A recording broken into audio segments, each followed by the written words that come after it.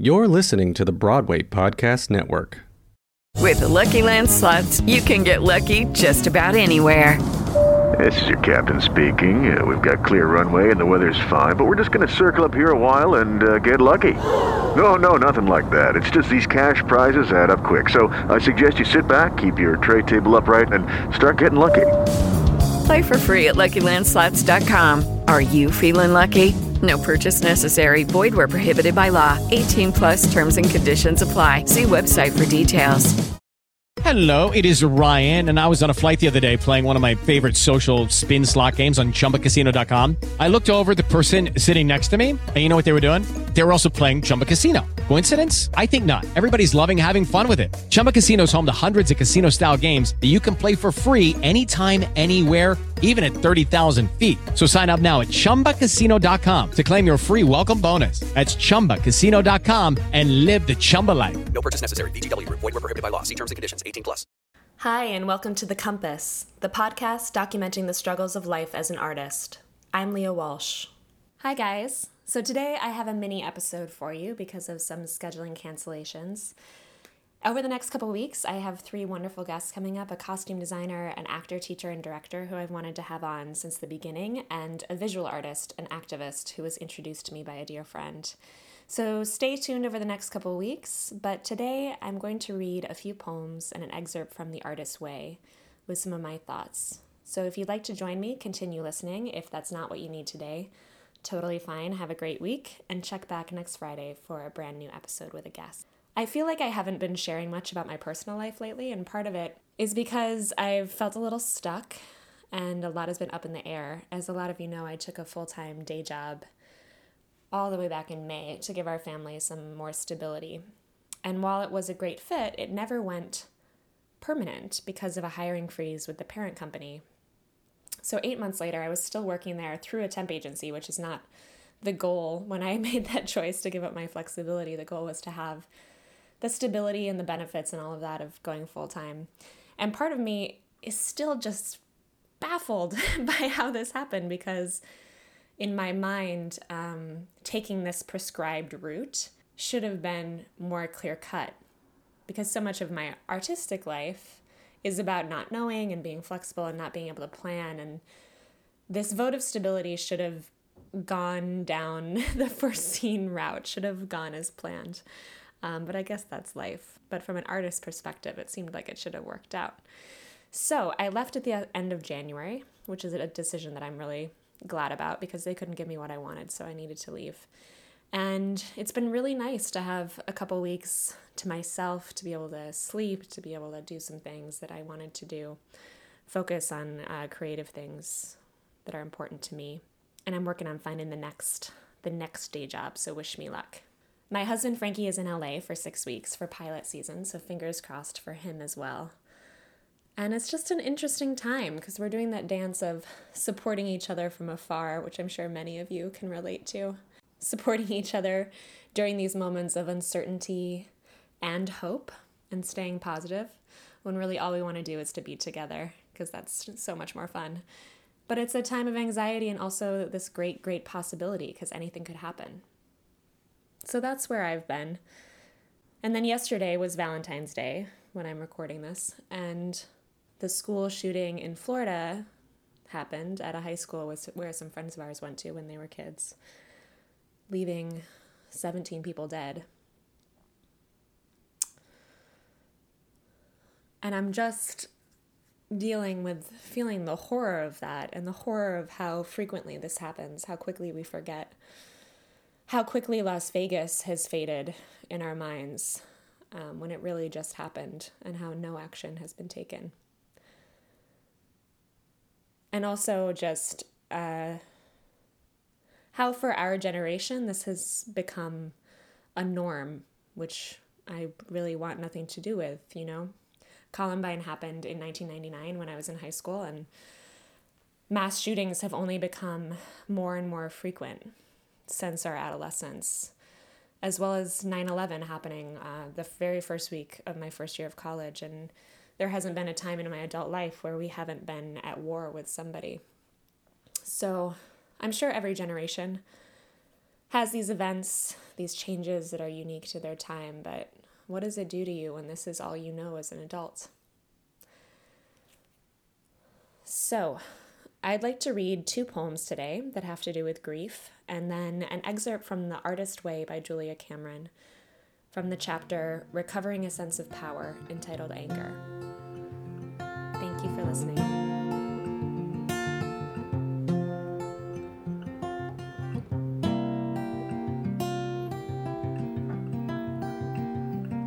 Amsterdam by Megan Fernandez. Sometimes the mythologies of a city are true, like when I see a blonde man bob for red apples in the street, selling records side by side with a black cat wound in a cushion, deep in a dream. Josh says he does not want to go see Anne Frank, that this kind of tourism depresses him, the one where the demonstration of grief is like a voyeuristic tug at suffering that is not yours to possess. How do you eat after that? He seems sad today. How do you stay alive? When he was young, he visited Auschwitz and told me not to go because it had a gift shop, and that made him angry, and nobody knows how to grieve in public, how to make public space for loss, unless you can make money off of it, but really, there's something else in his anger, the child abandoned, the residue of a young girl's life turned into a petting zoo that he cannot take. I have become like my mother, where I don't need to sleep in a new city anymore, immune to time shifts. I just wander and buy fruit and almonds and a good loaf of bread and today some fresh juice, skipping museums, though I want to go back to see Anne Frank's house this time, because this time I am a woman, and last time I was a girl, and when you are a girl, all you see is another girl, and when you are a woman, all you see is history careening towards a girl who you cannot protect. In my Amsterdam apartment, I find a ceramic plate with its rim edge folded in 5 places where a violet petal has been painted at its compression. In it, I pour some olive oil and a little bit of salt and sit on the white couch overlooking the new neon green blooms gathering on a branch outside the large window, directly facing an apartment of a bookish couple, the kind who forget they have bodies and think they are better than those who are bodily, which is most everyone else in the world, but the girl in the couple is lying and misses the small animal inside her crying for her breakfast. What she needs is food, not Yates. What she needs is your fingers. The apartment has tulips and pink depression glass and cacti of all heights, like reptilian skyscrapers. I am thinking of Harlem in Amsterdam. Sometimes I go there to hide. I go there to eat at a bistro owned by a lady named Faye. Faye is older with light eyes, and her whole family works this place, and her grandson is behind the bar, and he's just 17 and a soccer player, and this week got into Dartmouth, and I ask her if she thinks he'll be happy, being a black kid at Dartmouth. But Faye is Queen Faye and knows better than to answer questions about race at dinner time, especially in front of all these nice people.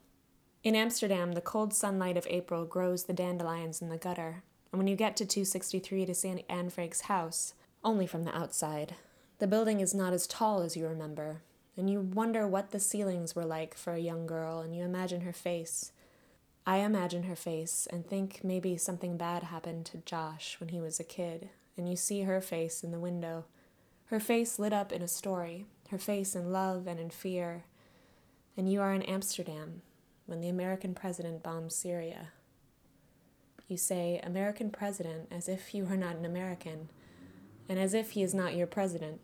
You promised that he would not make his way into any poem, but here he is bombing Syria, and here he is in your poem, and here is her face spreading all over Europe, and here is your face, Anne, spreading all over Europe, and here is your face, your face, your face.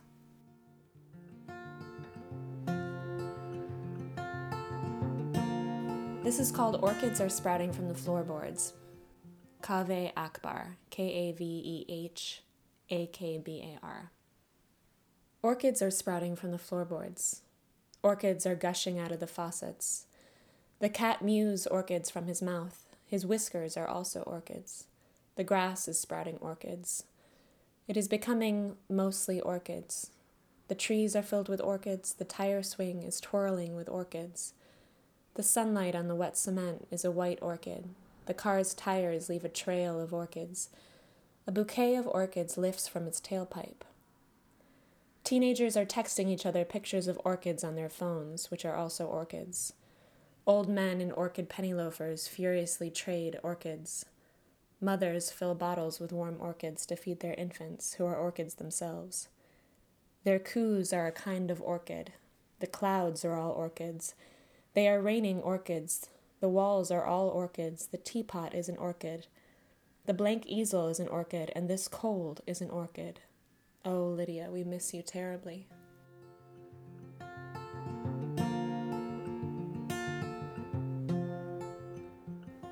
This is from The Artist's Way by Julia Cameron. The chapter is Recovering a Sense of Power. This section is called Anger. Anger is fuel. We feel it and we want to do something. Hit someone, break something, throw a fit, smash a fist into the wall, tell those bastards. But we are nice people. And what we do with our anger is stuff it, deny it, bury it, block it, hide it, lie about it, medicate it, muffle it, ignore it. We do everything but listen to it. Anger is meant to be listened to. Anger is a voice, a shout, a plea, a demand. Anger is meant to be respected. Why? Because anger is a map. Anger shows us what our boundaries are. Anger shows us where we want to go. It lets us see where we've been and lets us know when we haven't liked it. Anger points the way, not just the finger. In the recovery of a blocked artist, anger is a sign of health. Anger is meant to be acted upon. It is not meant to be acted out. Anger points the direction. We are meant to use anger as fuel to take the actions we need to move where our anger points us.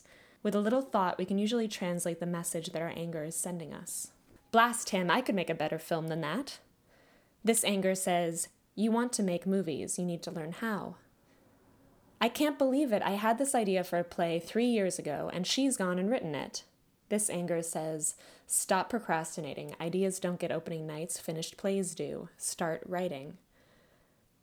That's my strategy he's using. This is incredible. I've been ripped off. I knew I should have pulled that material together and copyrighted it. This anger says, it's time to take your own ideas seriously enough to treat them well. When we feel anger, we are often very angry that we feel anger. Damn anger. It tells us we can't get away with our old life any longer. It tells us that old life is dying.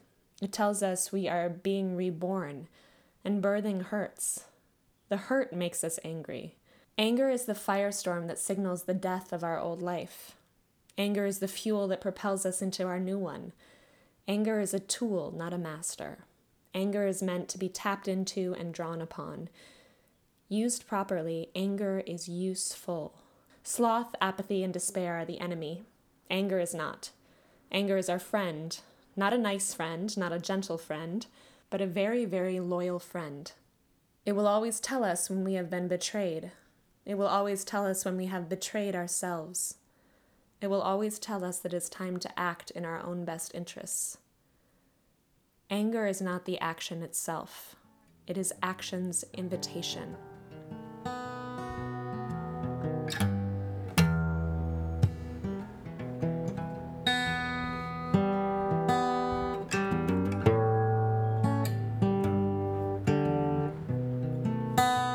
Thank you for listening to the Compass Podcast. If you find these conversations valuable to your life as an artist and would like to support the ongoing production of The Compass, please consider becoming a patron at patreon.com/thecompasspodcast.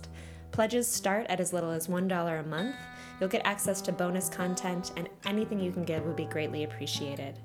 Also, if you have a moment, please rate or review in iTunes. Every little bit helps other listeners to find the podcast. I'd like to thank the following people for their generosity. The Compass cover art is by Kim Miller, music by Brendan Spieth, audio assistance from Nick Chokesy, and a special thanks to Frankie J. Alvarez. See you next time.